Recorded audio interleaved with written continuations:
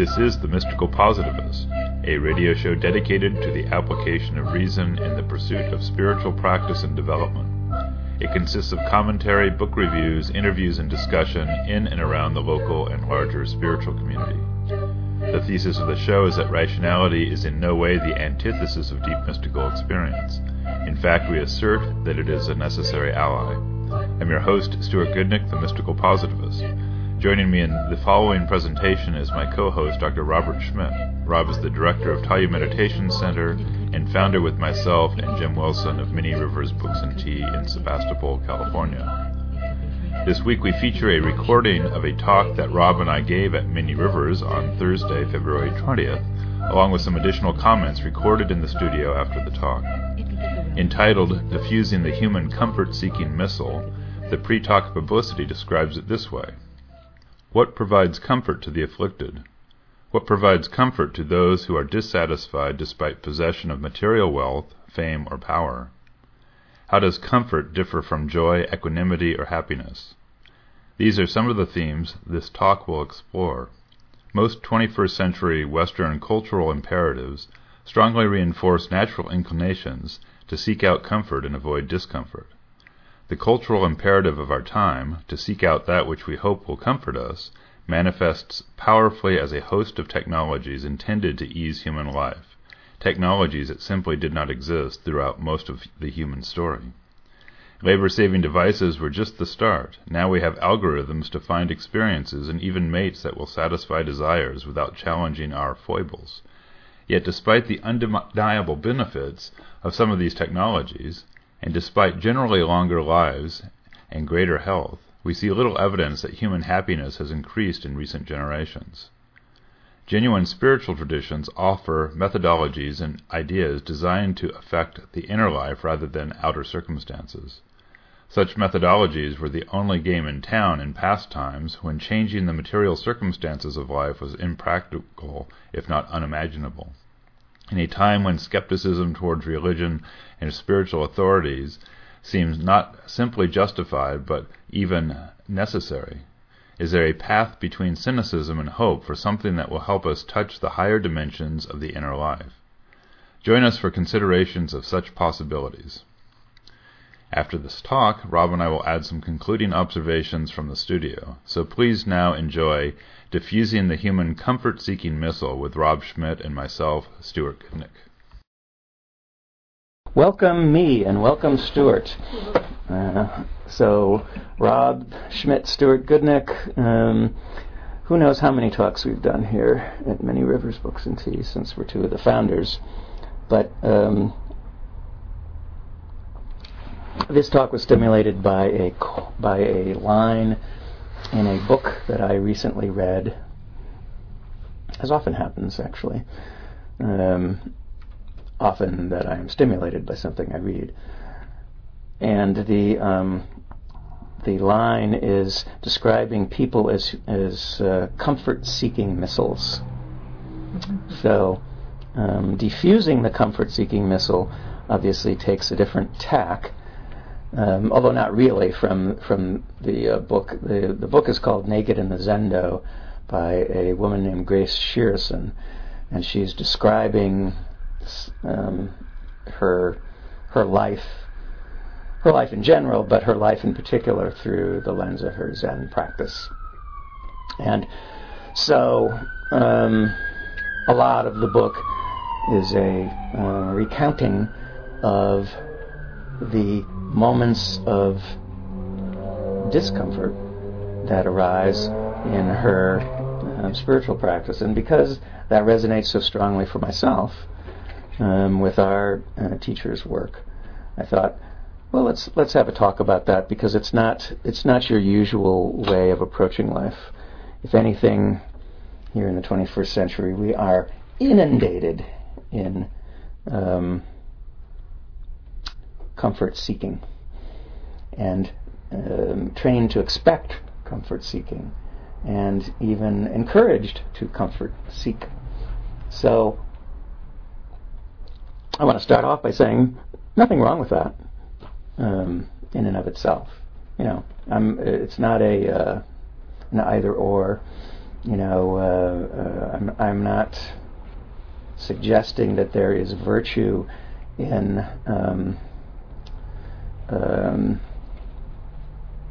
stripping mostly naked and living in the forest and, I don't know, eating grubs and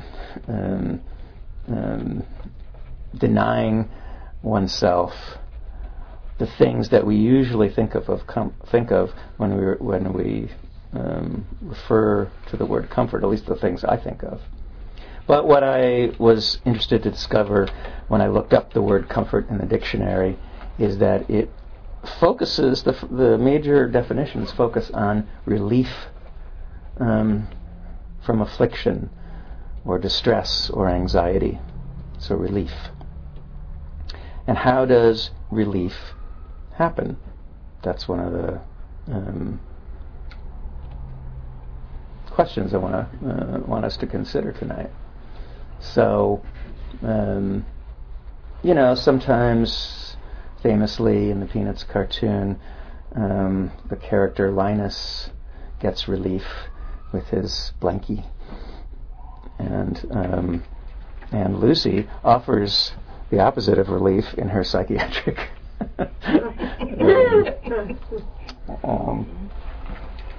office, as it were. But people are looking for relief, and they use those tools. But I think maybe one of the classic ideas of relief is that and I see it not infrequently in the store. In fact, I even saw it today, when a young child has some kind of discomfort, and a mother, usually a mother, but often a father too, will seek to relieve that discomfort. And how does that happen? It happens through contact. Yes. Right. And so I'm also thinking there of another book I'm reading for another show that we're going to be doing on our podcast called The Bright Way, where the author is making the assertion that that creativity and contact are linked, that the way to achieve greater levels of contact is through expression of creativity. That's another book, another topic. I won't go further than that, but this sense of contact is important, and I want to contrast that with the ways that our contemporary society has developed to substitute something else for contact that we label comfort. So I'm sure you guys can all, without me even going any further, you could, in fact, why don't we, I invite you to come up with ways in which comfort is understood to be available not through human contact, but through other means. What do we have in our culture today? Movies. Movie TVs, those were the first two. Those were the first two right there. Exactly. There's not so much for my generation, but video games. For goodness sake. I'm noticing a lot of people are addicted to anger. And like watch Fox News. They want to get you angry all the time, so you'll keep watching. Correct. Okay, I'm not sure that fits into the comfort. Maybe it does. Well, it's comfort in a certain sense. I share your anger. Yes, let's be angry together. It reinforces someone's anger, someone's own anger. It reinforces. Right, but I'm still not sure that it's the comfort. Okay. Doesn't achieve comfort. It is. What's that? Doesn't achieve comfort. Doesn't achieve comfort, but it is a related phenomenon. I'm happy to say that. Thank you. Yeah, you think you're going to get comfort that way, but well, we also have other ways to do that. There are computer algorithms that are intended to allow one to find a mate or date or whatever in between. Any distraction? Well, I think that's the key word here, because it's perhaps, and this is an hypothesis for you to consider, perhaps these non-human substitutes, non-human contact substitutes for comfort are actually mostly distractions, so we won't notice that the human contact that is the strongest source of comfort, in fact, is almost it's even in, I won't read the definitions because I didn't write them all down, but there's a lot of definitions which explicitly acknowledge human relationship as a source of comfort. So, and human contact as a source of comfort. And yet we have these other things. Yeah. Thank you, Robert. Well, I agree with Alan first that someone who is already upset and angry, and an angry or aggravated person, they find comfort and reinforcement in others who share their opinion. So Okay. they would love to listen to Fox News if those opinions are their own. But KSRO radio, it's a talk radio information. It's not a distraction. I listen to it for comfort 7 days a week because it's what's going on in our local area. It helps me be oriented and feel like I'm outside when I'm inside all the time. Okay. So it's not a distraction. It makes me feel like I'm participating in more. Okay. I'm going to make a distinction between that, though, that form of contact, which is entirely voice-mediated. But the form of contact that I was referring to when I talked about kids being needing comfort, and that is human physical contact. Babies, but not even babies, only babies. Especially babies, and lesser as they grow older. But that form of contact, and it's the kind of contact that we expect between, say, spouses, or even just dear friends. When a stressful circumstance or anxiety or an anxious moment, you hold someone, or you hold their hand, or you take some kind of step to reassure that there's another person present who is paying attention to what you're experiencing. And that's two-way, whereas media is just one way. That's a good point about one direction. You're right, Alan. So I want to make a distinction here in the difference between a desire and a need, because I think that helps clarifies some of the distinctions we're talking about. So we have needs that are organic needs or natural needs. A baby needing touch is a real organic, body need that when that's not there, that has developmental consequences. Yes. And similarly for people, even in relationship, there are certain needs that we have in terms of being in contact as social creatures. That when that need is fulfilled, there's certainly a kind of a relaxation, but it has a very different energetic sense than a desire.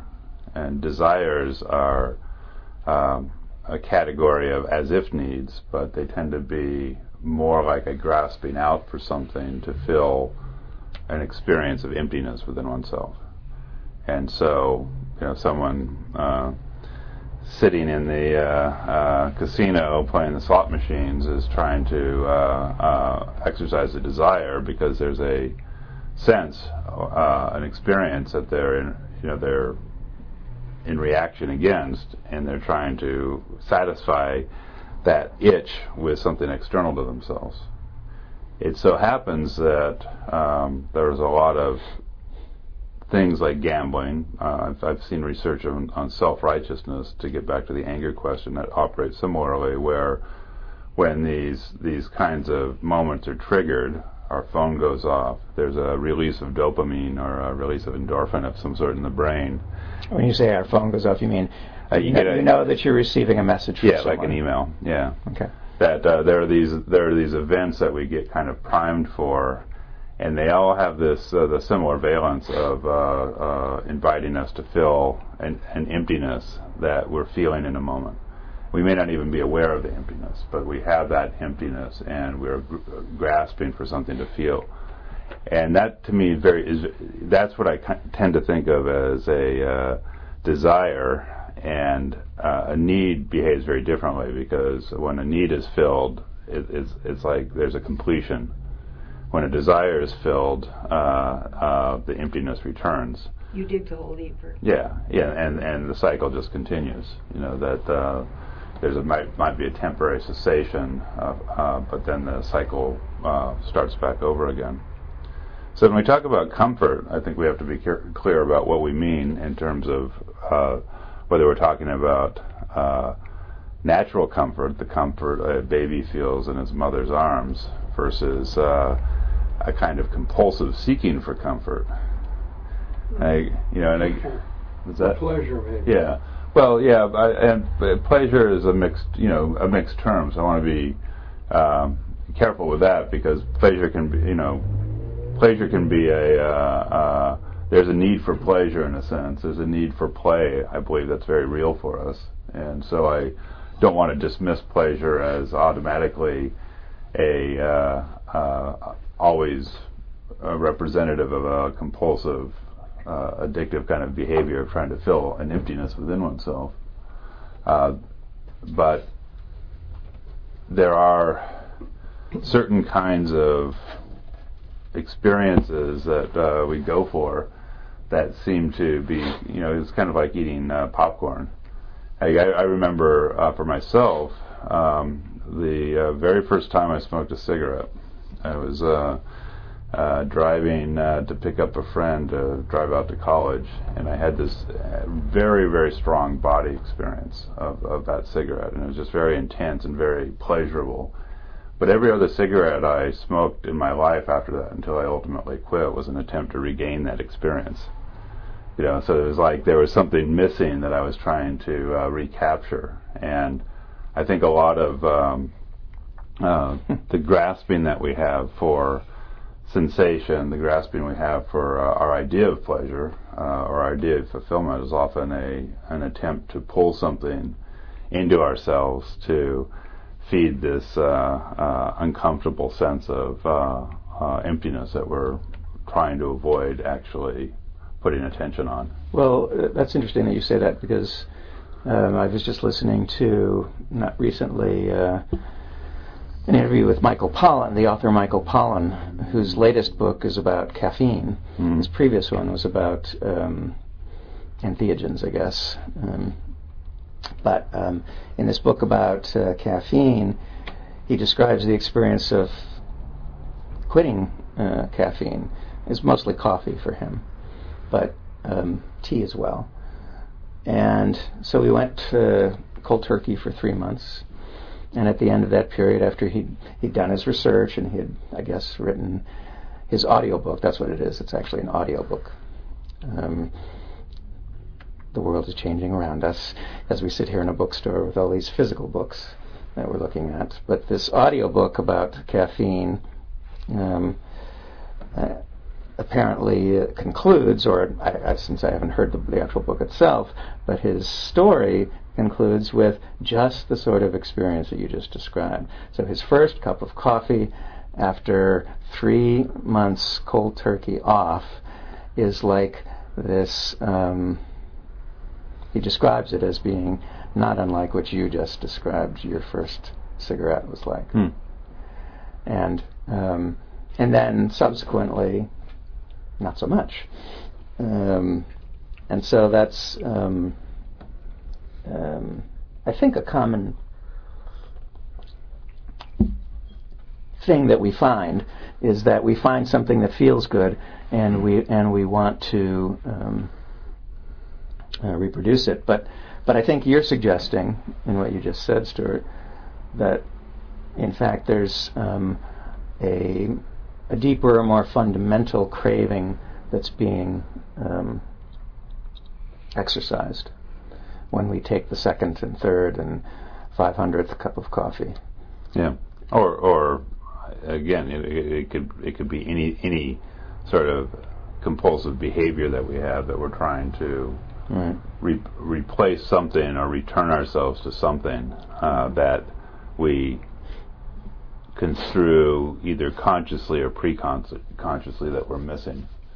And that's, in a way, you think about if you had a positive experience and you have associations with that experience as a thing to go towards, and you're not feeling that now, then going after the thing that recreated that experience makes sense. Having a cup of coffee, so I feel alert. But a lot of that seems to me to be more in the realm of a story we tell ourselves as opposed to something that's objectively true. And just recently, I went through a period of a month where I stopped having coffee and stopped drinking wine, which was my habit with meals. And I did it for about a month. And interestingly, there was no need during that time. Whereas prior to that, there had a lot of relationships with the idea of need coming up, that I needed to have a coffee now, or I really wanted to have a glass of wine now. And when I wasn't doing that, none of that was actually there.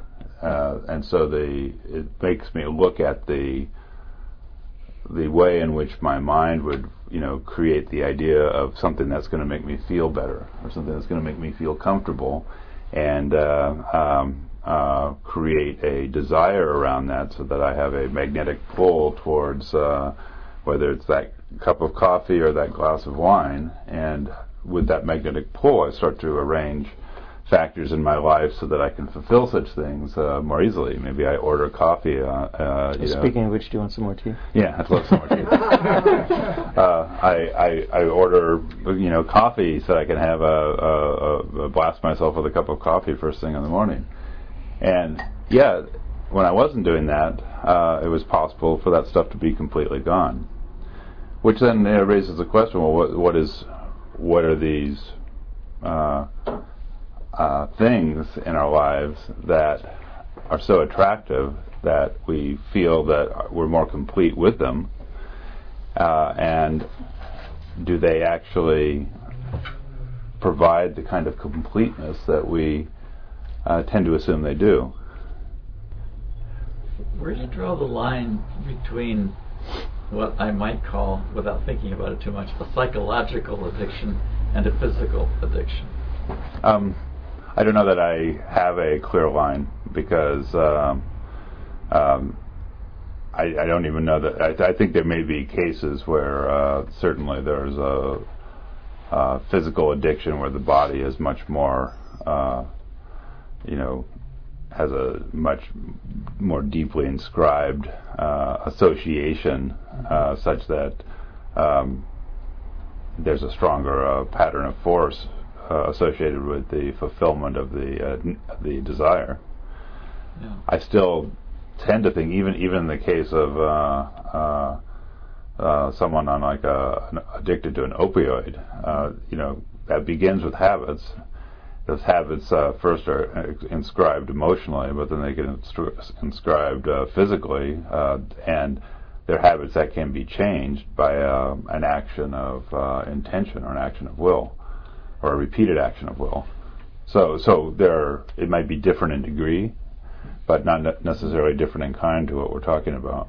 But it doesn't sound like you encountered the challenges in your month away from your usual comfort foods or drinks, that somebody who was really physically craving something rather than psychologically craving it. I mean, it sounded the way you described it, that it was relatively easy for you to quit. Yeah, but I didn't want to emphasize. My point of bringing that up wasn't so much that it was that I had some sort of special powers. In that particular case, I was doing it because I had a different purpose. I was actually engaged in a series of daily meditation practices for which part of the context was not to, it was to really try to let go of all the things we fill ourselves with to attain to a different level of sensitivity. So I had a purpose, and that purpose was strong enough to override what might otherwise have been a psychological need asserting itself. So I'll just jump in here to point out that what Stuart's describing is not a force pushing against the habit. So other people might be told by their doctor you should give up coffee, right? And so there are these two forces or inclinations. I want to be healthy and I want to live longer, and I really want that cup of coffee, that are opposing each other. But in Stuart's case, that's not what was happening, and I think that makes a difference because, in other words, Stuart, orthogonal to those two inclinations, was this other one, this commitment he made to be able to do this particular set of meditative exercises to achieve whatever he, had the goal of achieving. And I think that changes the dynamic from what is often understood. So was there, in that experiment, an awareness of the existence of, maybe the word craving is too strong? Yeah, so yes, there was, particularly if I was tired at the end of a long day, sometimes it would arise, it would be nice to have a glass of wine and relax. And so that came up, that would come up, but it never came up with the motive force to derail the intention I was operating under. What was surprising to me actually was I was actually quite surprised about the caffeine. I actually expected to be more impacted by the caffeine because I had a long-standing narrative that without that cup of morning Joe. Yeah, well, particularly if I don't get 8 hours of sleep, I get 6 hours of sleep, and I need that coffee in the morning. Yeah.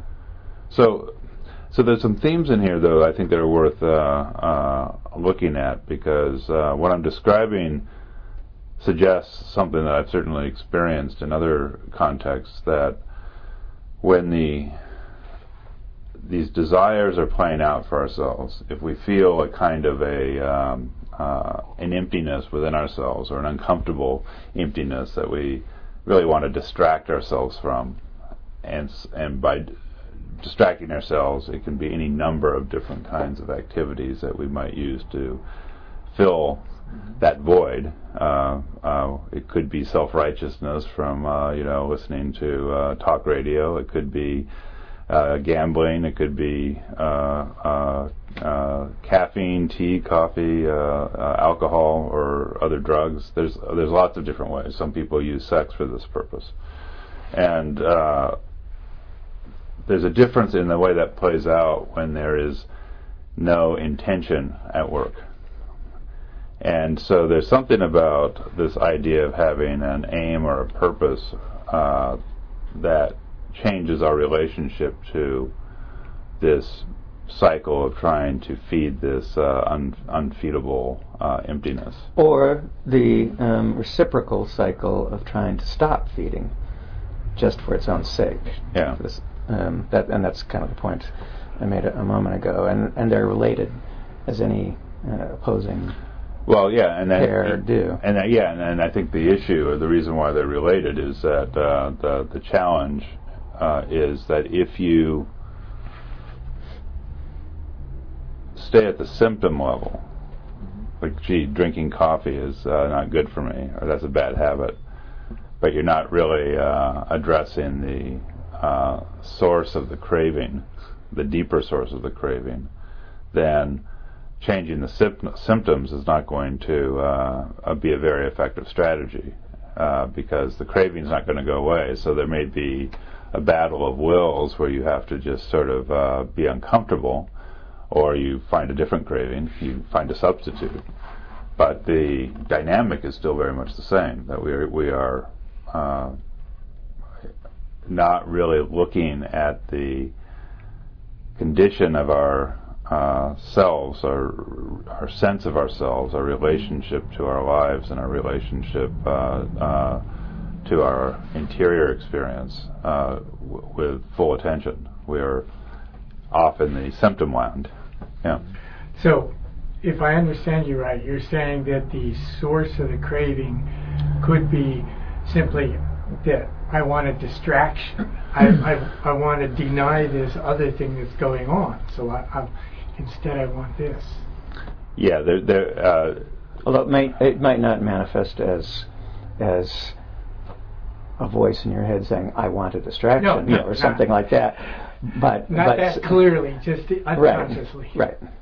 It's what sort of manifests. There's a word I've seen used in some Sufi treatments of this kind of question, and that's avoidance. So we're trying to avoid looking at something within ourselves, and that avoidance will play out by anything but looking there. Yeah, because it makes perfect evolutionary sense that if 1,000 generations ago I'm a monkey or whatever, I eat a delicious healthy fruit. Oh, I like that. I want to do that again. That makes perfect sense. Mm-hmm. Question? I just wanted to get back to the concept of the void or emptiness. Mm-hmm. So like what we're talking about is all these things that we're doing because of this void or this emptiness. And we started off with comfort and the story, about, like a mother, taking care of a child, or the relationships between spouses or friends or whatever.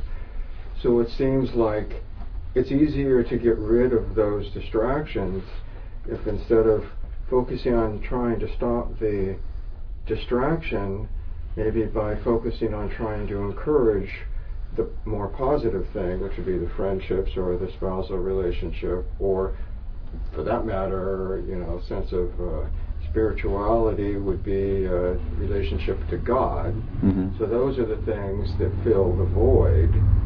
So in other words, the person has this void and they're filling it with all this other stuff, where the real thing that really truly fills the void or the emptiness is the friendships and the relationships and the vertical relationship with God.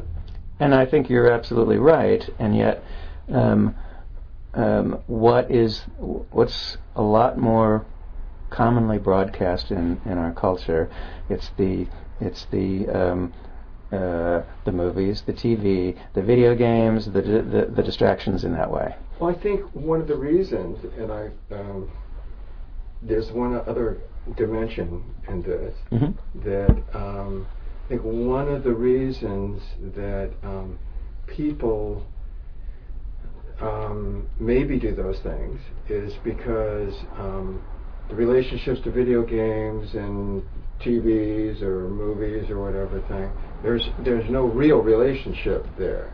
Mm-hmm. So when you have relationships with people, then of course it's not always positive. The mother comforts the son, but maybe the next day she's screaming at him. Mm-hmm. So relationships between people is not always that easy. So sometimes people, rather than develop these positive relationships with other people and closeness, that are things that really truly, if it was a good positive relationship, would genuinely help, people maybe have a history of seeing, that person's really a jerk, or or not very kind, or how many times have I walked down the street, for example, and smiled and said hi to somebody, and somebody went, countless. here in Sebastopol. Countless. Yeah. So, Sebastopol, the friendly city? That makes you kind of think, well, what do I do? Do I want to be a jerk and do the same thing? Because, of course, I think that's terrible to be that way. And yet, if I put myself out, there's a high probability that people are just going to... And yet, there are a lot of genuinely nice people. There's a lot of people I say hi to, and they just smile at me, and they say hi. Yeah, so but it's a risk. Yeah, that's it. That's where I'm trying to get to. Well, and that's in itself opening a door of an interesting line of discussion. But I want to just emphasize what you're describing about contact. That this idea of contact, this idea of like it begins as babies in our mother's arms. It begins by having contact from parents, with family, social contact. All of these things are ways in which we, can build a healthy, balanced sort of sense of self that doesn't have the nagging emptiness. But no developmental process is perfect in our lives, and so we all have these strengths and weaknesses, and stabilities and instabilities, and when those things play out unconsciously, there's a tendency to then suddenly try to fill the holes with something outside of ourselves. Just like Rob was saying, we're conditioned by the way our social reality is created to think that the answer lies outside. And ultimately, what you described is an interesting question, which is, it may be possible then to have a relationship or a connection with something within ourselves that is more foundational. You use the term connected with God, whatever language you want to use about that, but something that's a deeper connection with the nature of our being that may ultimately mean that the manifestation of that sense of emptiness shifts, and that we don't experience that in the same way. So the way I'll frame what you guys have just been discussing is that in terms of the discussion we've already gone through here, we start off seeking comfort through the natural mammalian relationships that we absolutely physiologically and psychologically need. In our culture, we've created ways to simulate that through distractions, to use the word Anne put forward.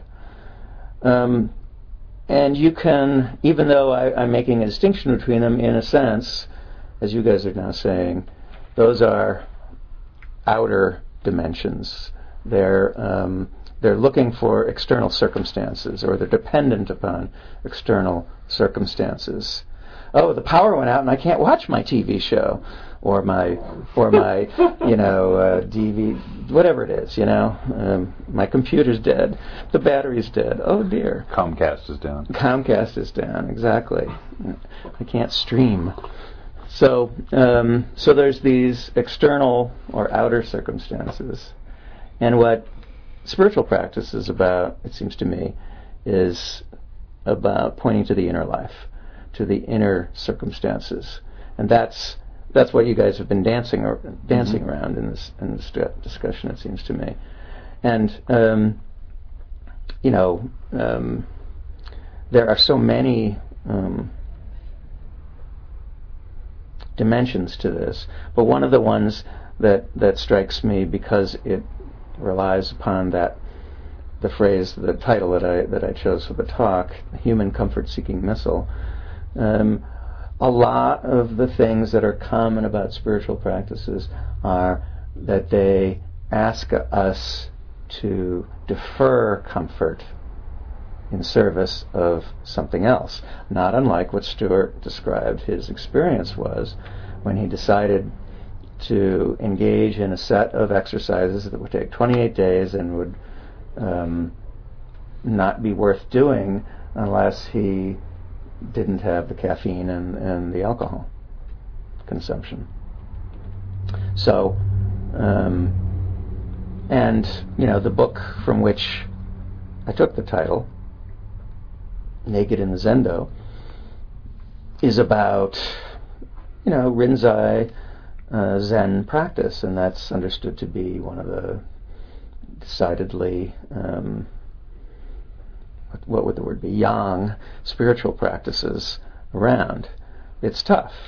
I was just talking with my friend Ginny this afternoon, and she was describing. She just got back from a sesshin retreat on Mount Baldy with the practice group that she's worked with for 40 plus years, and she's 70 now. And she was saying this was one of the hardest ones she's ever had to do. She had extra duties to do. It wasn't just sitting. She was actually taking care of all these other 70-year-olds who are having all these physical problems that they pretend don't exist, and then their bodies fail them, and then they have to have their food brought to them and stuff like that. And through the howling wind at 6,700 feet, and so forth and so on. But the general point is that she's deferring comfort. It's not a comfortable place to be on top of Mount Baldy, where you have to go a quarter mile back and forth from the Darshan Hall, it wouldn't be Darshan Hall, the Zen meditation hall, and the living quarters and all that stuff. And when it had just snowed the day before she got there, so it's they don't have heat in the way that a lot of places do. It's not a comfortable place, and in some ways that's a more extreme example. As I say, it's one of the more yang contexts of practice, and is understood to be that, and yet she's been doing it for 40 years. And she's doing it for 40 years for a reason, not because she's trying to look good, which is actually one of the distractions that people often, without realizing that they're doing it, choose, or the reasons that people sort of fool themselves about. That's why they may be doing some kind of uncomfortable practice. But the point is that we need to get ourselves out, or it's useful to get ourselves out of our usual comfort-seeking habits to do something different than we're usually inclined to do.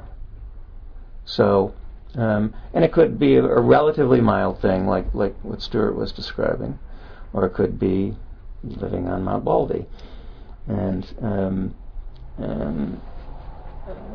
different strokes for different folks. Yeah, but so what you're offering for consideration is the possibility or the idea that there is something that we can gain if we make an effort that may not be comfortable. Mm-hmm.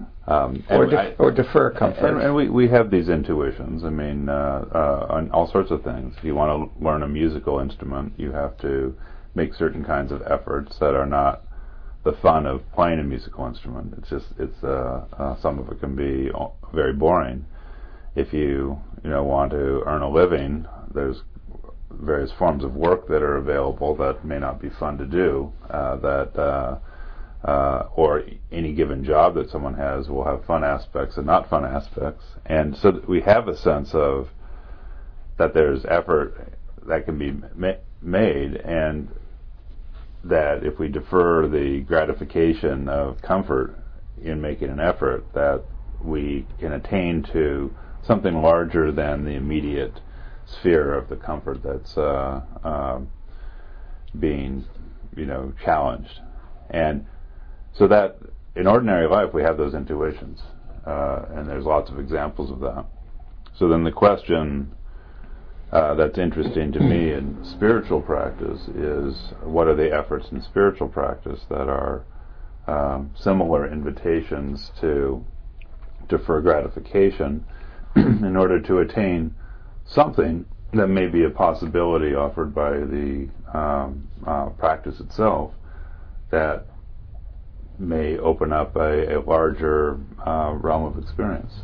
So the word that keeps coming to my mind with what both of you were talking about is asceticism. That's definitely related to everything that you were. Sure, and I think asceticism is an attitude that a lot of people, in sort of, to my way of looking at it, maybe not necessarily always effectively, counterposing to this obvious tendency to seek comfort that we've been talking about. Yeah. And that's why I started off, by the way, because I don't hold the view of asceticism as a virtue in itself, but that's why I started off by saying that comfort is neither good nor bad, and in and of itself, as with so many other things, but it's what we want to achieve, where we want to go or don't want to go, that helps us be drawn to certain ways of manifesting. But go ahead and say more about asceticism. Well,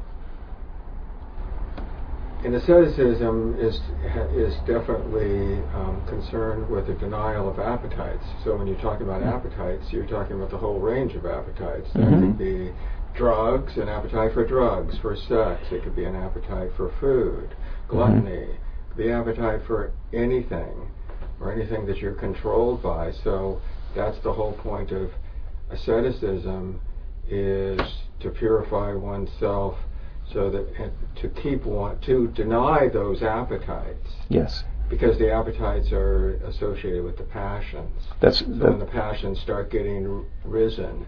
And so that's why people do the ascetic lifestyle, to reduce the level of those passions down. Because if they start using a lot of spicy food and start eating a lot of really good food, then they're starting to think about, drinking a lot of really good wine, and then they're drinking whiskey, and then they're going down to the bar, and then they're going to wherever. Well, that's the story. That's the ascetic story. Or whatever they're doing. Well, Actually, I'm just going to jump in here really quickly, and then Stuart can respond too. But Gurdjieff, the founder of the Fourth Way, had a very interesting suggestion about this sort of thing, and that is, he would have, just as an example, not the only example, but he would have people who are addicted to cigarettes stop smoking, and then he'd have them start smoking again, precisely in order to demonstrate to oneself that it's not about purification, it's about the relationship to our habit tendencies. But Stuart, go ahead. What did they gain by having them start smoking again? Good question. Well, the gain you gain by the point of the exercise is not to stop smoking.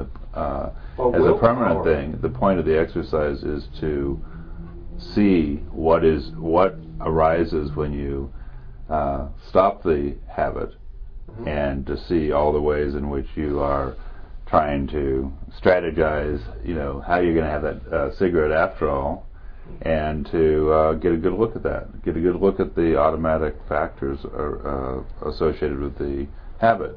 But the point is not to stop the habit.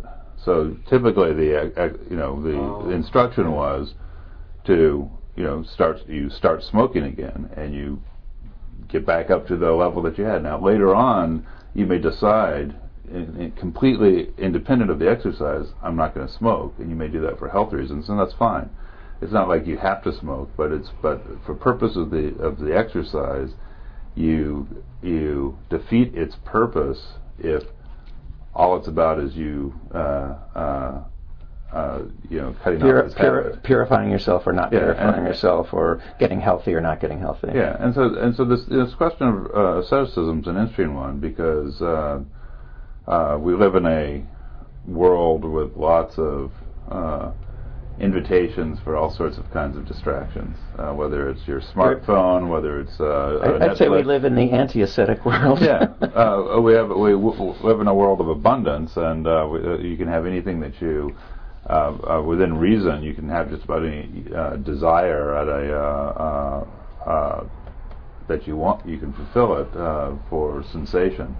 So asceticism is an interesting experiment in the way that we're describing, because in order to truly see the relationship that you have with the factors of, as you put it, the passions, or the desire factors that are trying to fill something, because there's some need to be filled, and there's some sense that you can fill that need by getting something outside of yourself.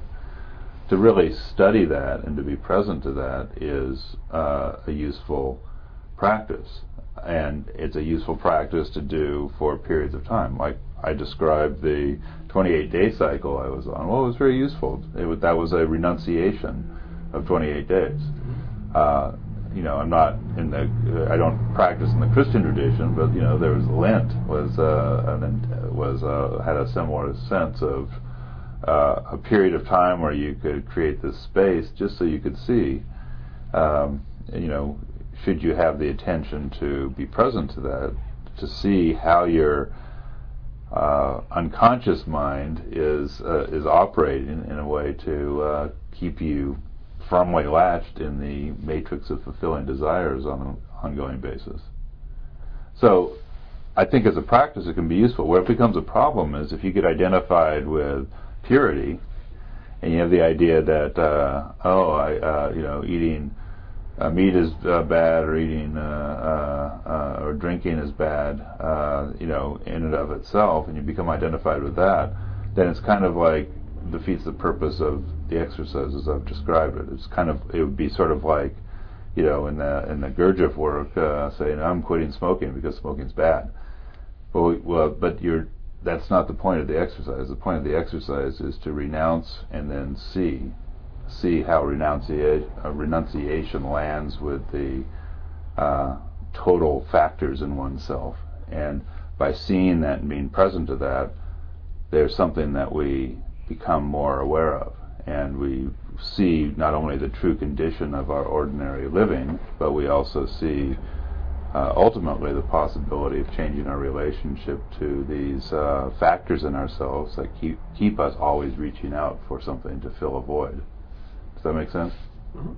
In other words, it's getting back to the model I just laid out. It's you're exploring your inner life in a systematic way. So doing this off again, on again, off again, or whatever sequence you choose to do. With habits, because Gurdjieff wouldn't just have people stop smoking; he'd have people start smoking who weren't smokers, and then stop again. So to see what that's like.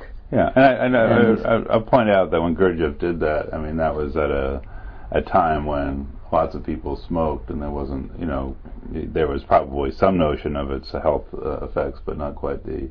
Yeah. You can do the same thing today with plenty of habits that are not quite so immediately toxic, and so it's not. The point isn't smoking. The point is that the point isn't stopping the habit. The point is renouncing the habit for a period of time and then bringing it back so that you get the full picture, the full spectrum of the function of the habit within one's psychic life. So now we're all renouncing our smartphones. Oh, are we? Well, but that in itself is a useful experiment, because smartphones are like the new cigarettes in the sense that there's this endless invitation. It's totally pervasive. As Stuart pointed out earlier, you get a little ding on your phone, and your inclination is to pick the darn thing up and take a look at it. Yeah. And as Stuart said, that there's research that suggests you get a message and you look at the message, there's a little chemical thing that happens in your brain that stimulates you to want to do the same thing again and again and again, because it's like it's a substitute for the touch, for the contact. Yeah. It's a form of contact. I mean, I don't want to overemphasize only physical contact. It's like some of the most profound forms of contact I've had have been deep, profound conversations with people, with friends and or colleagues or whatever. Or reading. Reading can be profound as well. I love reading. Love it. And And Alan, so- that was a perfect demonstration, perfect example. The Smartphone? smartphones. Okay. Another good example is reading while eating. So there's one that, and I'm pulling habits from my life that I know. I mean, because our teacher was very clear about suggesting letting go of the habit of reading while eating. But that's an interesting one to experience, because what does the reading while eating actually accomplish? What are you feeding there, as it were? And what's different about putting full attention on the food that you're eating? These are and again, this is not. These are small things, but if one has a habit of reading a magazine or reading one's smartphone while one's eating, then putting that aside and just focusing on the food is interesting, because you'll get a taste, again using a eating metaphor, you'll get a taste of a difference. Something is missing, but something's there that was missing when you were reading. And so it's again, this is an experiment that one can do to, in the pursuit of diffusing the relentless seeking of a certain kind of comfort, or a certain kind of satisfaction. We need to take a short break at the hour. You are listening to The Mystical Positivist. I'm your host, Stuart Goodnick. Joining me as co-host, Rob Schmidt. This week on the show, we feature a recording of a talk that Rob and I gave at Mini Rivers Books and Tea on Thursday, February 20th, entitled Diffusing the Human Comfort-Seeking Missile. We will conclude with some additional remarks recorded in the studio after the talk. We'll be right back.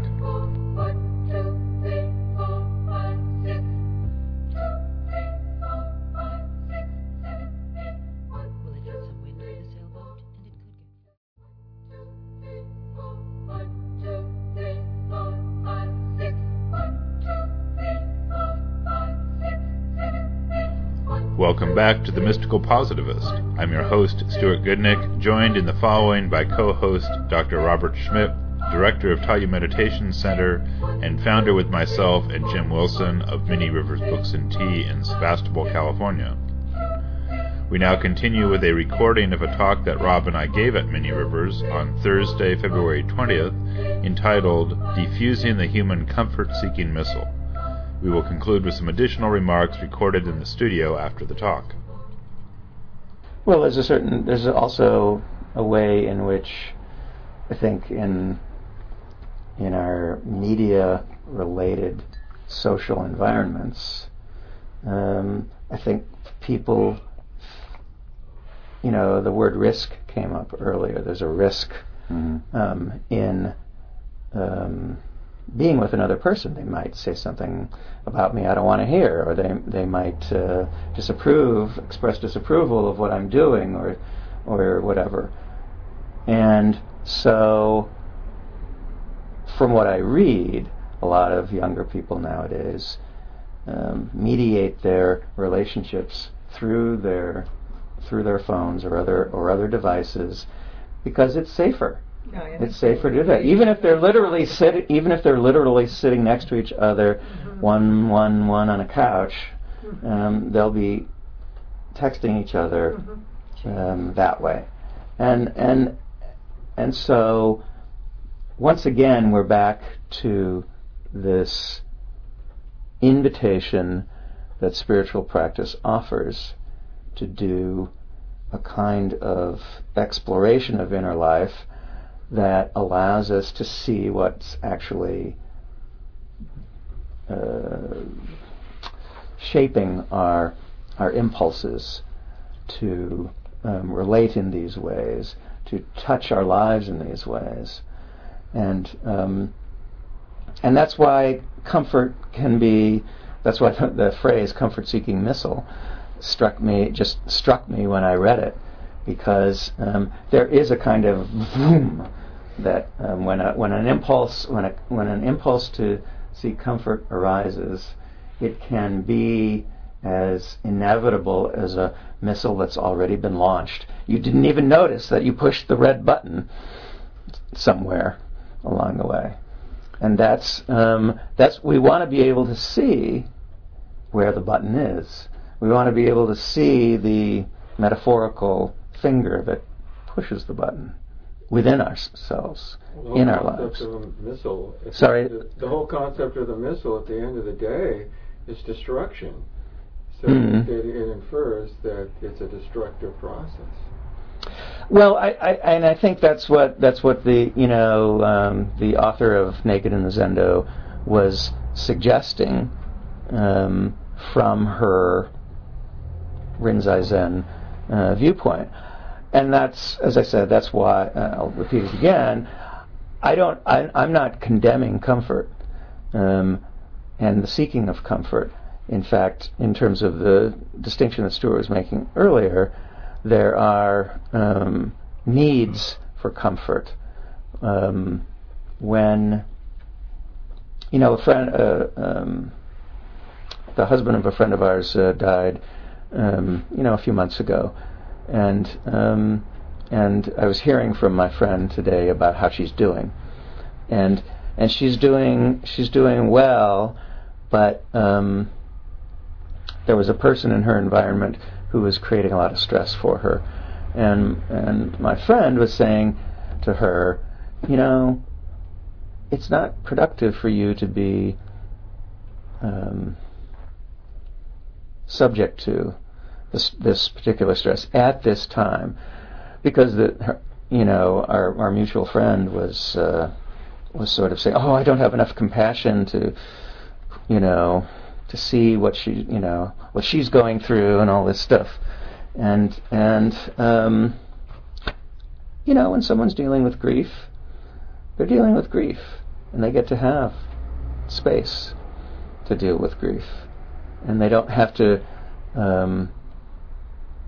tell themselves that seeking emotional comfort is wrong at such a time. We all have our times and phases in our lives. But that's you're crossing the boundary between desire and need, because there is a need, and right. And distinguishing. Well, she was making her need wrong. Yeah. And confusing it with a desire. Yeah. And that's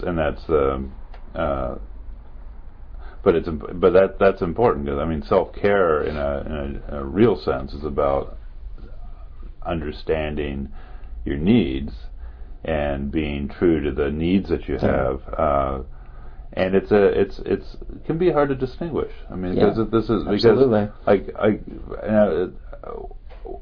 One of the things that's coming up for me as we talk about this is the relationship to our feelings and our feeling selves and the way we operate and function in our lives. And what I mean by that is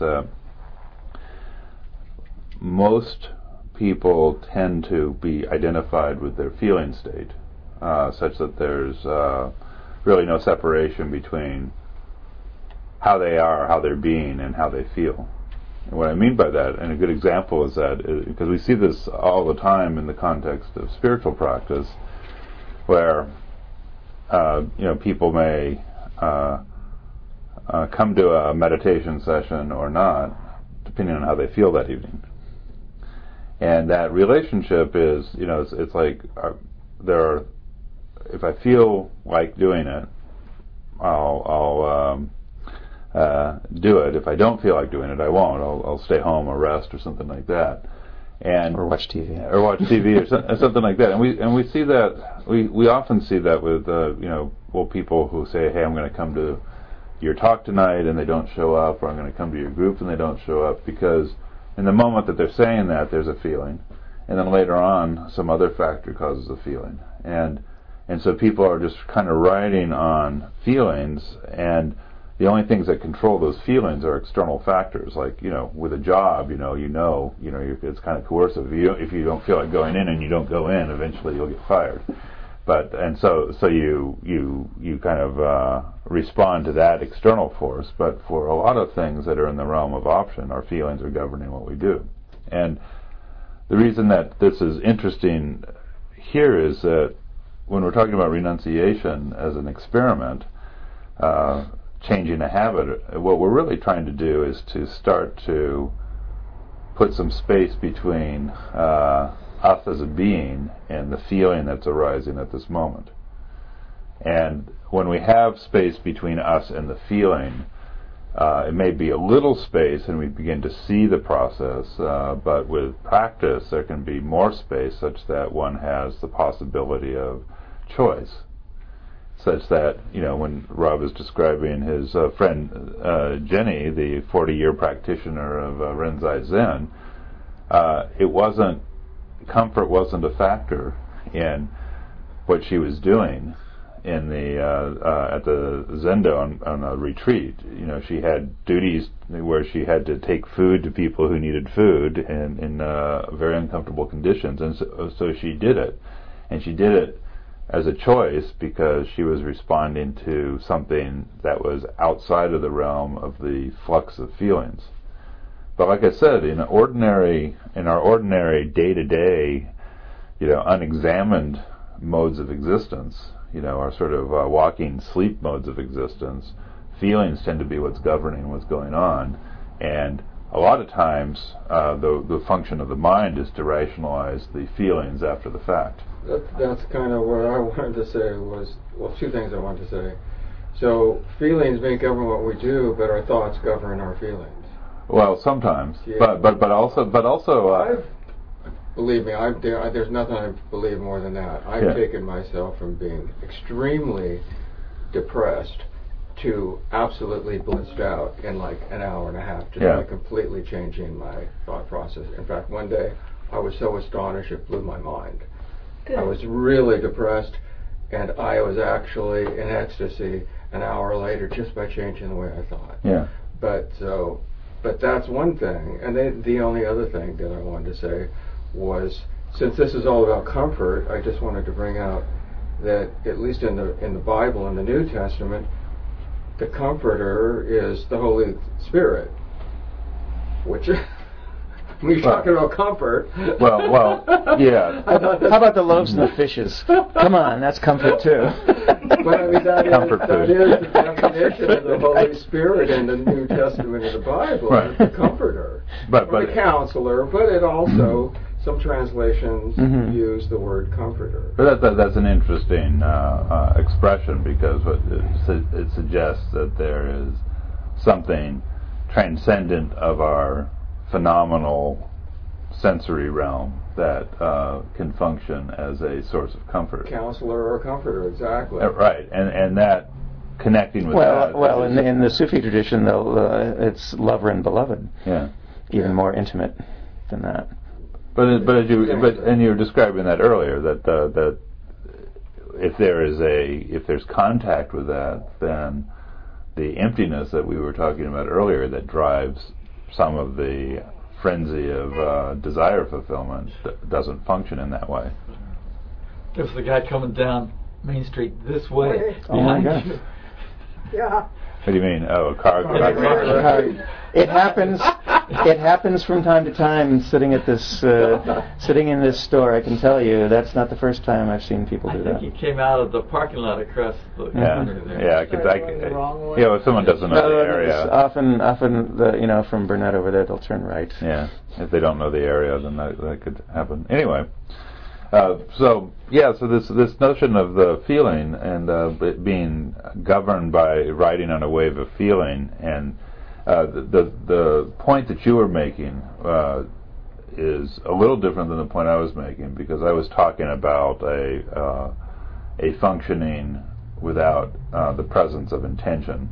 So you were describing that if you bring intention to this process of the mind and the feeling brains interacting, then you can do interesting experiments by changing what you're thinking, and notice that the feelings start to follow that. Absolutely. However, as I said, without that presence or without that intention, the ordinary kind of unconscious flow is for the feeling to play out, and then the mind to, after the fact, justify the feeling. And we can see that in ourselves, because we do something, and then there's a story about why that was the right thing to do at that time. Well, I just want to add here that the word you're using, feeling, is actually a little slightly misleading. What it is a reactivity. It's a reaction to usually external circumstances. Sometimes it's internal. It's a reaction to a reaction internally. But if you use the word feeling, then that's a confusing word to use. I mean, it's more complicated because, or it can be resolved more clearly in the sense that if you look at the feeling, if you're able to look at the feeling and have any sort of space, you can also see that the feeling is aligned with a sensation in the body, and different feelings may have. Emotions is what you're talking about. Yeah. So you can see, and so there's a relationship between the sensations in the body, the feeling, and the thought, and that gives rise to this emotional flow. And when there's no space between that, or there's very little space, then we're carried by that flow. And as I said, if we think about it after the fact, very often we'll tell stories about why what we did was the right thing to do, even if we have no idea why it happened. But I think one of the most interesting questions is, sometimes we are suckers for punishment. Sometimes we just allow ourselves to go into this place where we are punishing ourselves, and we bring ourselves down emotionally, and yet the person could make a choice not to, but like I said, that's why I used the term sucker for punishment. Why do people do that? Yeah, but choice is an important word here, because choice is doesn't necessarily come easily, particularly if there's complete identification with the feeling that's arising. So with self-criticism, there's a feeling that's arising, and there's an action. There's a self-criticism, but there's no space between us and the. It's only when you have that space and you can actually see the sort of the mechanical functioning of the feeling and the thought and the sensation that the question of choice begins to come in. But for choice to come in, there has to be some level of intention, or some level of, we can use the word aim, or some level of positioning of our being at a different level in relationship to the phenomenology of the interior conscious experiences that are produced by this organism, which are thoughts, feelings, and sensations. And so so although at one level you can say, well, we have the choice, why do we keep beating our heads against the wall when we have the choice not to do that? That's what I was trying to say. Right, but I know what you're saying, but until someone because internally there's no recognition of the choice. Yeah, that it is actually a choice. You can it's in words. You can tell yourself a story, and we do tell ourselves stories till we're blue in the face. That's what I was just going to say. It's the internal dialogue. Right, but that's it's the little dialogue that you let yourself go on with.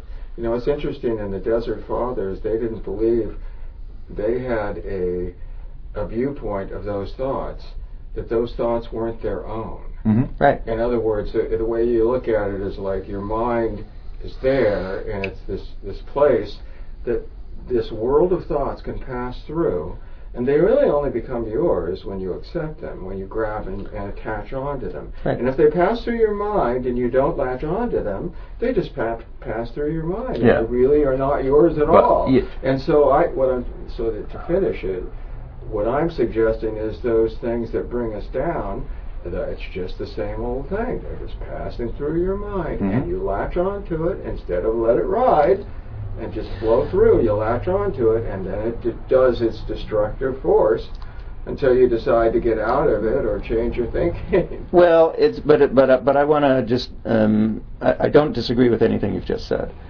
and I want to say that it's not. People don't generally find it easy to separate from those, because for most people, we're taught implicitly and explicitly sometimes that's our mind. That's my mind. Those little voices. That's coming from me, and it's really not. Right. Yeah. Right. Or that I don't have to draw the conclusion that that's my mind, myself, etc. So one of the main reasons that people do meditation is precisely, Stuart was characterizing it as creating a separation between those phenomena and that which witnesses those phenomena, and that's one of the key parts of spiritual practice. One of the key things. I'm taking a class with my friend Mary here from someone who's a very gifted, intuitive teacher. And one of the things about intuition is we can fool ourselves that our thoughts are actually expressions of our intuition. But according to another book I'm reading for another show we're going to be doing on this podcast series, the intuition is the expression of the subconscious. And Gurdjieff said, as well as this author I'm reading, that our conscious mind is not who we really are. That's the conscious mind that listens to those thoughts and thinks that's who I am. But it's the subconscious that is actually running the show. So if we keep banging our head against the wall, it's because our subconscious has impression food that supports that continuing activity. And so if we're going to shift that activity, we have to adopt practices that allow us to go to our inner life, and our inner life is where the action is in terms of being able to exercise choice in the way that you're discussing. That's my formulation of it. Yeah, and again, what you described with the Desert Fathers is to attain to the relationship where your relationship to the thoughts or things that are just passing through is no small feat, particularly when you're starting from the place of being completely identified with the thoughts that are passing through, or the feelings that are passing through. Some people, because they accept everything that goes through their mind, even if it's a negative thing. I mean, I have a friend, I'm not going to say who it is, but here in Sevastopol, he just accepts everything that passes through his mind, and he wants to experience it fully, even if it's negative, terrible stuff that most of us would want to get. He just wants to accept it all in and go with it. I mean, there's a subtle distinction here. It is possible to not reject anything, any of those thoughts in our minds, without identifying with them. And in that sense, we can be present to negative manifestations, but not identify those as me. And then the reactive triggers in the body and emotions don't take over and then generate a new story of I'm a piece of crap. or my life is terrible, or whatever the thoughts are insisting on. So that's a very subtle thing that, in my experience, from what both personal and observation of others, is very hard to achieve. So I don't know who this person is that you're referring to in particular, but I do know that there are relatively few people who can accept super negative impression food like that and identify with it and come out squeaky clean at the end. Well, but I think, and I don't know what your friend is, whether they're identified. I don't know if they're being identified and just being thrown hither and yon by the winds that come in, right, or whether they're doing something more like just an acceptance of anything. Right. So there's a difference between being able to accept like a thought and being willing to look at any thought, because as one gets some space and sees thoughts going through, there can be a tendency to judge the thought and to push thoughts away, or to say this is a good thought, that's a bad thought. And someone could reasonably look at any thought that comes in, or be willing to be present to any feeling that arises, such that it arises and passes. The problem that happens for, when we get stuck is when, we get a cramp of some sort where a feeling arises and we just kind of nurse it with, frantic thinking, and we're sort of stuck with that energy. It's possible to, have sadness arise and be sad for a moment, and then the sadness will pass. Because emotions and feelings are more like fluid. They'll flow. They arise, they pass. And as long as we allow them to arise and pass, then we can fully experience what's coming through, but not be bound by it or stuck by it. And we're just aware of it. We see it. We don't try to hold it. We don't try to push it away, and it arises and passes. And that's to me that's good. That's a way of cultivating a kind of sensitivity that allows us to cultivate that intuition that we're talking about, where there's just a more subtle responsiveness to life and things that are arising. But that's a different process than getting stuck in something that's coming through, or having going into a hotel room where someone had a bad day the night before, and picking up the negative ideations and treating it as your own, and being in a bad mood and kicking a dog or something like that as you walk down the street. I mean, that's we're talking about very different manifestations there. Whereas someone who has that kind of fluidity I'm describing in the same hotel room would probably have the sensitivity of saying, wow, there's this interesting feeling here. I wonder what happened in this room. So it's what you how you act on it. It's whether you take it as you, yeah, and whether it becomes you and you become it, and there's no separation. Yeah. That's really what we're talking about in terms of how do you diffuse the comfort-seeking missile is that subtle separation between the arising of the phenomenology of our conscious experience and our identification with that phenomenology. Yeah, I mean, and the other thing is, it's usually not very productive to judge how other people are doing. Much better to go into one's own, bailiwick, and cultivate these the inner resources that help facilitate the kind of witnessing capacity that is at the heart of spiritual practice. So, yeah, and we were having a conversation in our study group this week, and it was kind of triggered for me from the presentation we had last Saturday from a group of students of the Fourth Way teacher, Willem Nyland, who come out with a book. And the question was around, spiritual practices like working with a teacher, for instance, and what happens in this process, or how does that relate to this process. And I was recalling in my own work with my teacher that there would be often times where one of the ways in which he functioned was to be annoying to my comfort-seeking self. And by that, I would be doing something, and then he would, call me to ask me to do something else.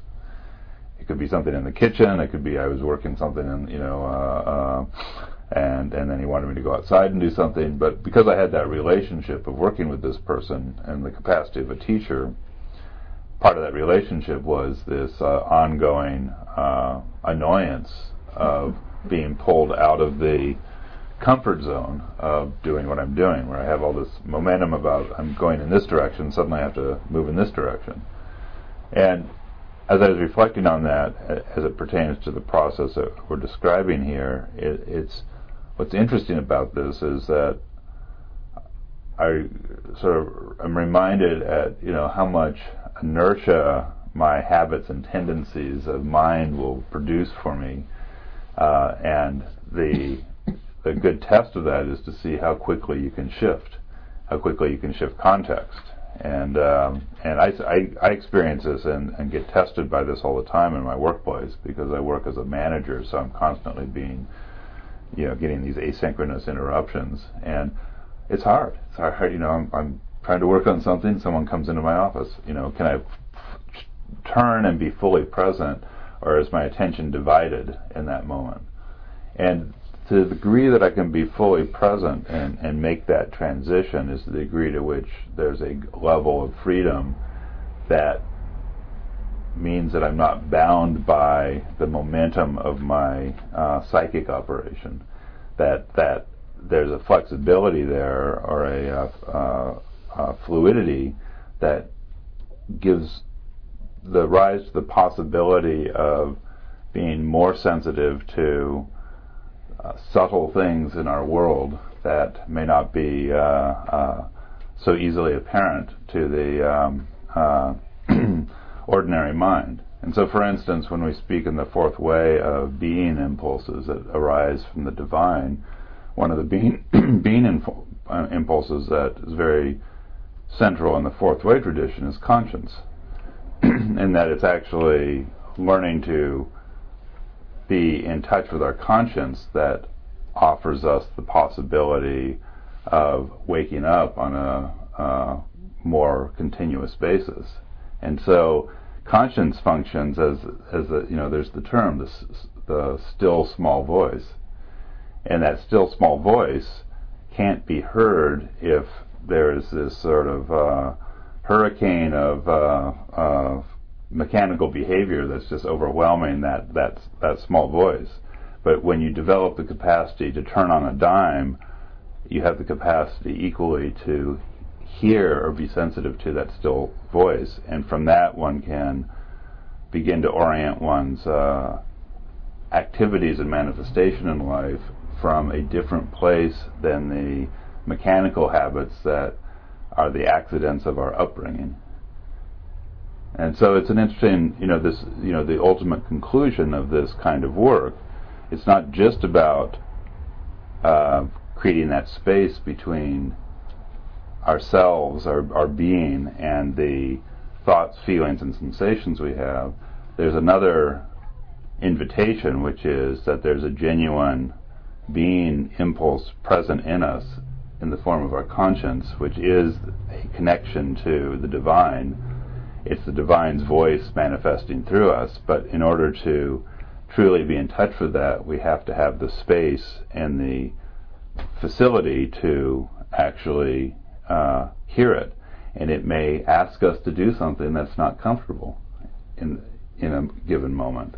But and then if we have the training to move against comfort as opposed to always sort of following the gradient of comfort, then we have the possibility of expressing from our conscience as opposed to expressing from our mechanical feelings and thoughts.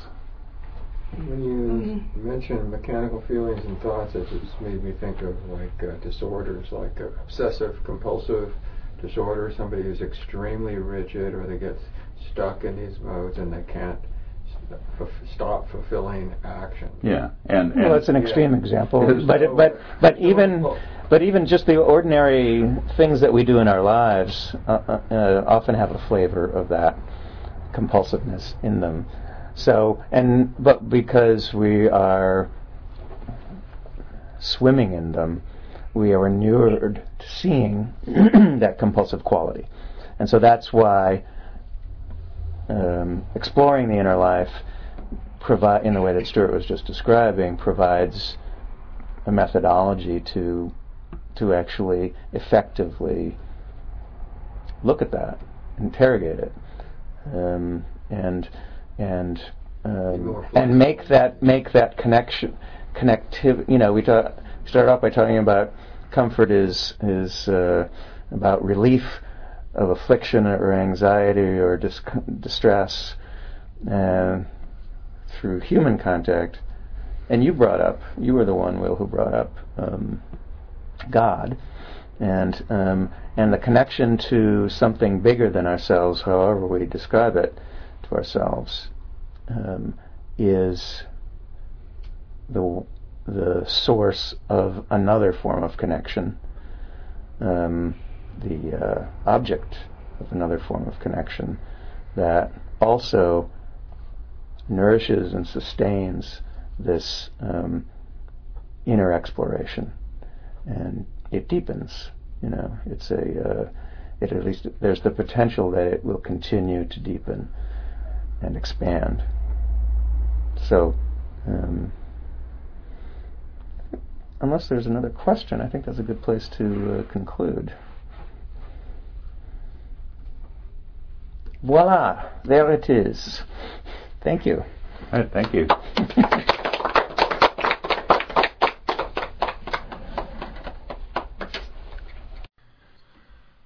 All right, well, here we are in the post-talk debrief. So does anything come up for you, having reflected now on the talk we gave on diffusing the comfort-seeking missile? Well, one of the topics that was raised in a question by one of the folks in the audience is the subject of purification.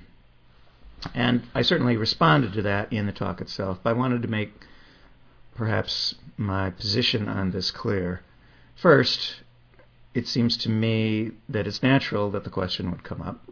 So I don't have a problem with the question of purification coming up when the issue of comfort in spiritual practice arises. Many traditions have used the purification model to frame how people can live their lives and get closer to God or closer to whatever higher energy you want to describe. And so no problem in responding to it. What I tried to say in the talk, and I want to make sure it was clear to listeners now, is that the purification model is something that I think applies to as a practical and workable approach, technique, and path. It applies really to very few people that I've ever met. That is to say, when people adopt the idea of purification, I have these obstacles in me that need to be purified. It fits into a self-critical narrative that in our culture, in our time, is actually has a lot of pathological elements. Now, I will say that I was thinking about this before we sat down again here, and I can think of exactly one person that I know, a longtime spiritual devotee who I think has genuinely profited over the long term from an approach that adopts this attitude. But he's a really unusual person. I'm not going to name names here. And has a very remarkable makeup. When we did our show with him years ago, I was kind of flabbergasted because I'd never met anyone quite like this person in terms of his internal makeup. And it was a demonstration and lesson to me that no matter how much I think I have it figured out, the universe is extraordinarily creative in not ruling out anything that will be useful and helpful to people in their spiritual practices. So I first need to stress that point, is that I'm not saying don't try purification, but examine the reasons why you think it's going to be effective for you. Yeah, I think I mentioned this for myself in the talk, that when I experiment with elements of purification, what comes most naturally or easy for me is all or nothing. Mm-hmm. And what I find most challenging is to be present in the sensory realm, or the realm of ordinary life, to bring a dimension of presence to that and partake of the fruits of ordinary life without being carried away. So in other words, in the example of either not having caffeine or drinking caffeine like a fiend, or not drinking wine or drinking wine sort of compulsively. Or being celibate or not celibate. Right. Is it possible to stake out the middle way with full attention, such that one doesn't get carried away, and that the invitations to get carried away are things that one can reasonably be present to and not give into? Well, you just used the definite article, the middle way. I don't, and I want to stress here that I don't think there is the middle way. No, I agree.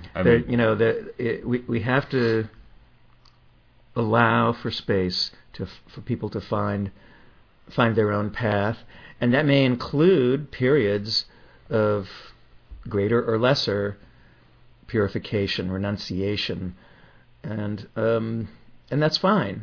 Right. Well, it's a way to test something. Yeah, and just to explore different states of experience, or different flows of experience. Like as I described in the talk, I went through a period of a month of shifting habits, and that effect on me was useful. Besides just the purpose of doing that, which was to conduct a series of meditative practices, the other effect was that it helped shift my relationship to habit patterns that I had, that change the balance, or change the chemistry. And yet, in all of that, I don't think those things change the fundamental truth or the fundamental aim of being present to my life, because that presence is something that is senior to the details or the contents of my experience. Well, you're talking about a how, and the purification model tends to focus on the what, and therefore it's attractive to the mind, because with a what delineated, we can then try to change the external circumstances of our lives, or even to some extent the internal circumstances of our lives. But I think that project is a lot tougher to do. One of the questioner who brought up the renunciation or purification model mentioned someone who, and he himself asserted that he has played around with changing his emotional state, as I understood him to say, by changing the thoughts in his head. And I'm not saying that that's not possible, but the thing we're looking for here, or the thing that I'm looking for here, is a long-term shift, such that the what doesn't matter so much. It's not that the what is irrelevant, But what we're doing is not the key thing. How we're doing things is the important criterion. Right, and that in that sense, then the how, which can also be stated as from where are we doing things, can percolate through any number of different lifestyles, and it's possible to awaken or enlighten or lighten any number of manifestations in the phenomenal world. And so from that perspective, whether you're a desert father or you're living in 21st century America, it doesn't particularly matter in terms of the details. What can come through is a truer expression of our real nature. I'm going to clarify that last phrase because I'm not quite sure what can come through. What does that mean? Well, I think that if one has an intuition about the nature of their self, and they have an intuition about the nature of being, they are in connection with an authentic aspect of themselves or their authentic self, that can come through and affect and transform any details of life, whether one's in a renunciate monastery in a desert, or if one's in the middle of a active 21st century life filled with careers and family and children and things like that. I just consideration. We're going to change something fundamental to ourselves. We don't have any direct purchase on it, as far as I can see. We have indirect means that can be effective applied over the long term. But just sitting down and thinking a particular thing or not thinking a particular thing, it's to me superficial. Yeah, but that's not what I was saying. So I'm not sure. But I think what you were saying could be interpreted by some of our interlocutors in the talk that way. Perhaps I'm thinking of something. Because let me pinpoint it. When you talked about intuition, that's a very interesting subject. We're actually going to get into that subject when we speak to another guest in a few weeks, because I've been reading his book and I'm really impressed with the clarity he has about intuition. I don't think he has the whole picture, but he has an important set of elements to it. But the reason I was disagreeing with you to some extent is that I don't think intuition without interrogation is a reliable anything.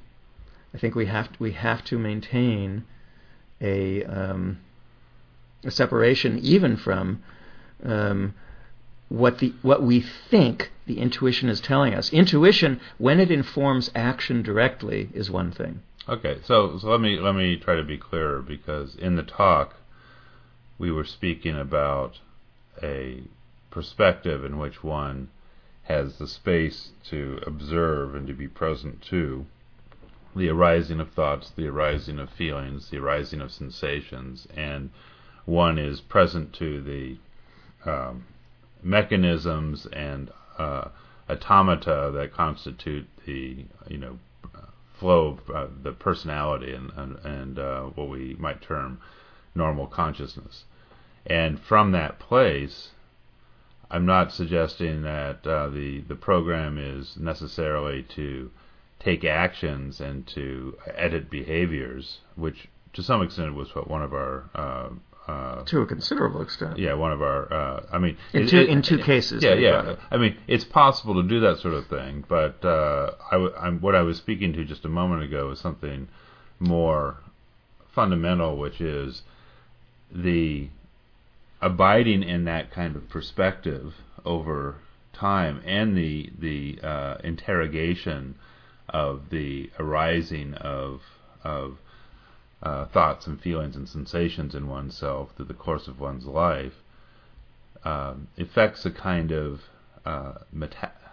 metabolism of those factors, such that one over time begins to shift, and the nature of one's expression in life will necessarily change in the face of holding that observer presence more consistently in one's life. I'm not disagreeing with you in individual cases, but what I think is just so important to stress is precisely how people are going to hear what you're saying, and how they're going to misinterpret it, or how they're likely to misinterpret it. And that's why I'm stressing how important it is to not be won over by an interpretation that says this is me acting intuitively, or this is me thinking intuitively, or this is me feeling intuitively. Yeah, that's a really crucial. Yeah, but so again, I'm not in any way saying that, and I'm not sure that it follows from the words I was using, because I'm not suggesting that one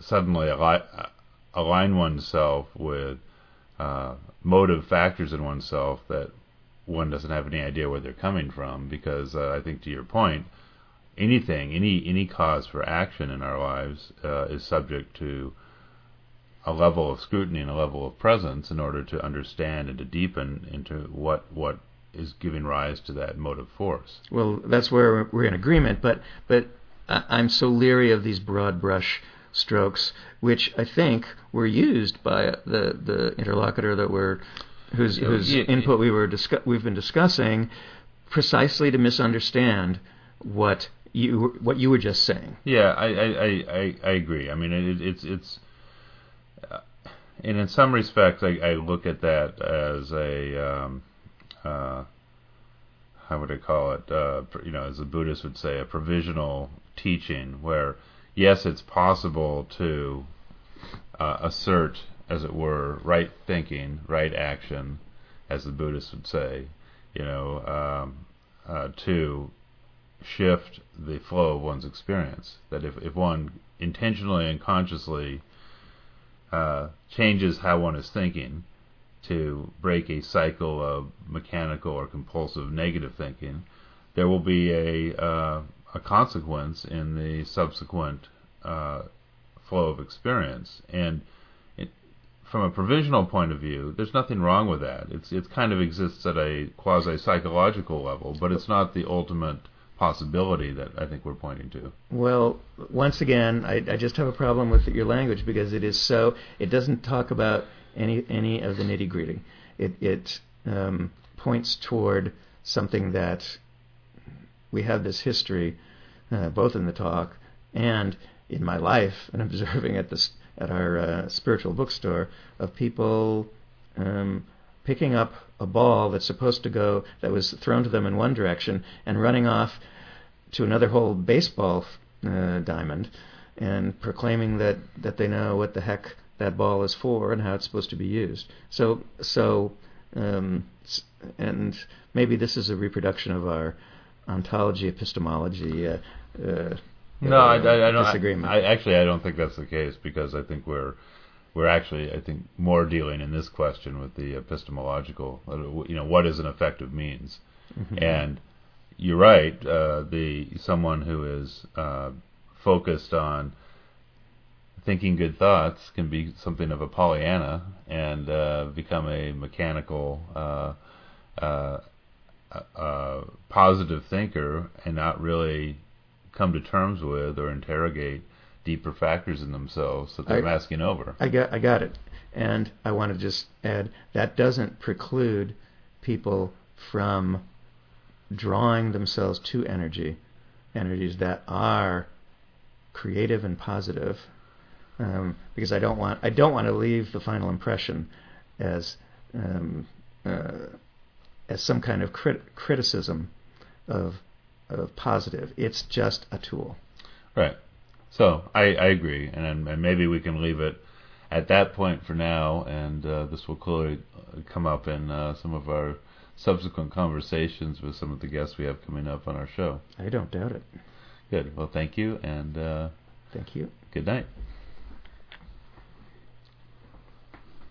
You have been listening to The Mystical Positivist. This is your host, Stuart Goodnick.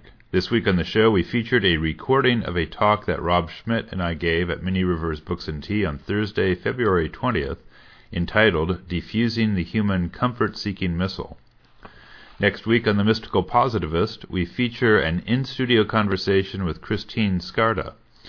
Born in Appleton, Wisconsin in 1952, Christine Skarda was educated in the United States and Europe.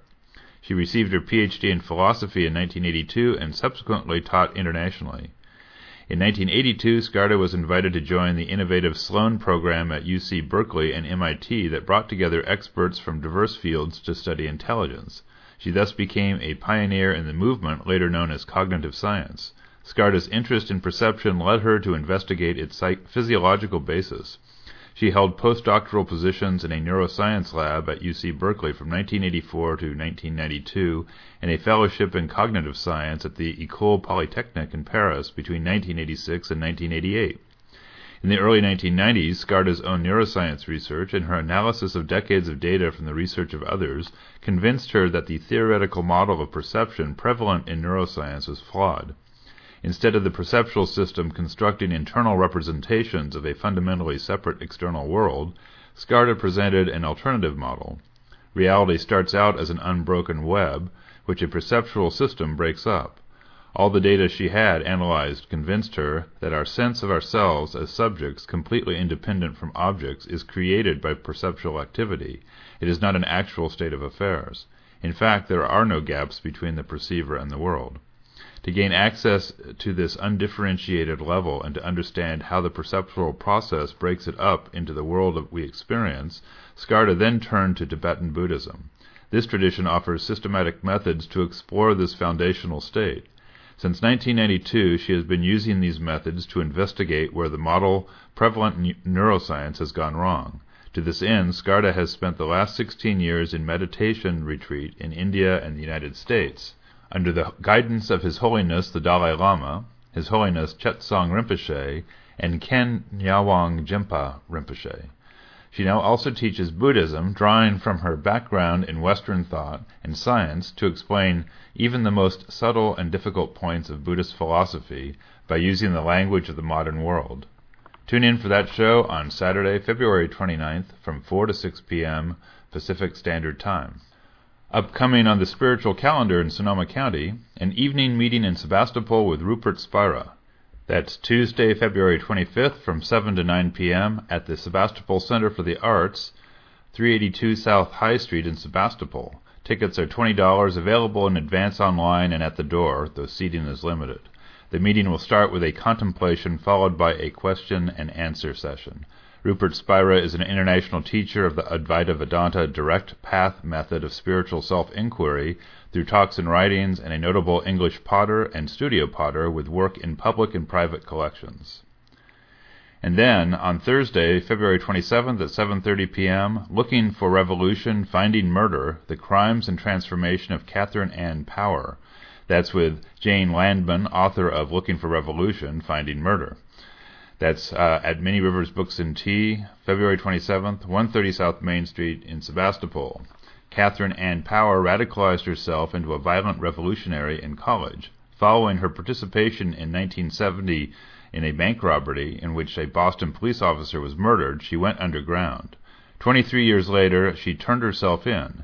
Looking for Revolution, Finding Murder chronicles Power's stumbling, zigzag pilgrimage from good Catholic girl to idealistic anti-war activist to gun-toting domestic terrorist to accomplice to murder to longtime fugitive to voluntary but defiant convict and finally to something like redeemed. Janet Landman, Ph.D., is a research psychologist, writer, and award-winning poet. She has taught psychology at Boston University, the University of Michigan, and Babson College. The recipient of a National Endowment of the Arts Fellowship, she has authored numerous research articles and 2 nonfiction books. Her new book, Looking for Revolution, Finding Murder, The Crimes and Transformation of Catherine N. Power, was released by Paragon House in September 2019. Her first book, Regret, The Persistence of the Possible, 1993 from Oxford University Press, was named a Book of the Year by The Independent and by the Princeton Theological Seminary and the Association of Theological Booksellers. She now makes her home in Santa Rosa. And then, on Friday, February 28th, Angels the Native Way with Native Californian healer Trina Vega. That's with facilitator Trina Vega, and this is a weekly course happening on Fridays. This is the last session for the month of February. Trina writes, I have experienced angels my entire life of a short journey on earth of 62 years. I will assist you in linking with and hearing your own angels. Come join us in really getting to know your angels, spirit guides, and guardian angels. I will also include hearings from past loved ones, so let's start off the new year with opening to the spiritual native realm of angels. You can contact her at 707-391-7373, and she'll be more than happy to answer any questions. So many blessings from Trina Vega. Trina Vega is a Native American healer who practices a diverse menu of healings from Grandmother Ocean to healing with the angels. She is an intuitive reader and has practiced and offered readings for 30-plus years. She is the youthful and energetic grandmother to 18 grandchildren. Thank you for joining us once again for The Mystical Positivist. Podcasts of all our shows can be found at www.mysticalpositivist.blogspot.com, as well as commentary and discussion of topics of interest to the show. Also, please send comments and feedback to mysticalpositivist@gmail.com, and join us again next Saturday.